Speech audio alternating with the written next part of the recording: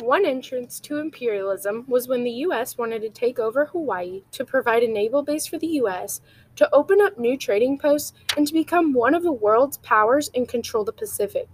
The U.S. wanted to take over Hawaii to provide a naval base for the U.S. The U.S. wanted a naval base closer to China to break up the trip between China and the U.S. The distance between the U.S. and China is 7,233 miles, and the distance between Hawaii and China is 5,961 miles. So the trip was much shorter from Hawaii to China. The U.S. wanted to take over Hawaii to provide a naval base for the U.S.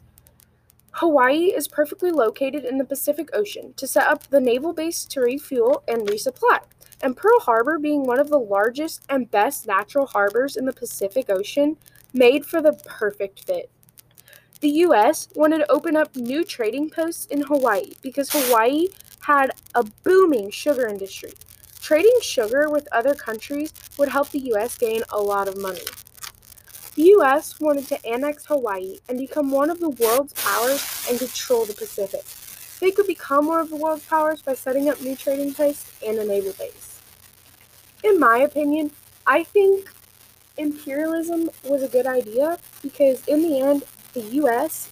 got what they wanted and their industries were booming at the end of this.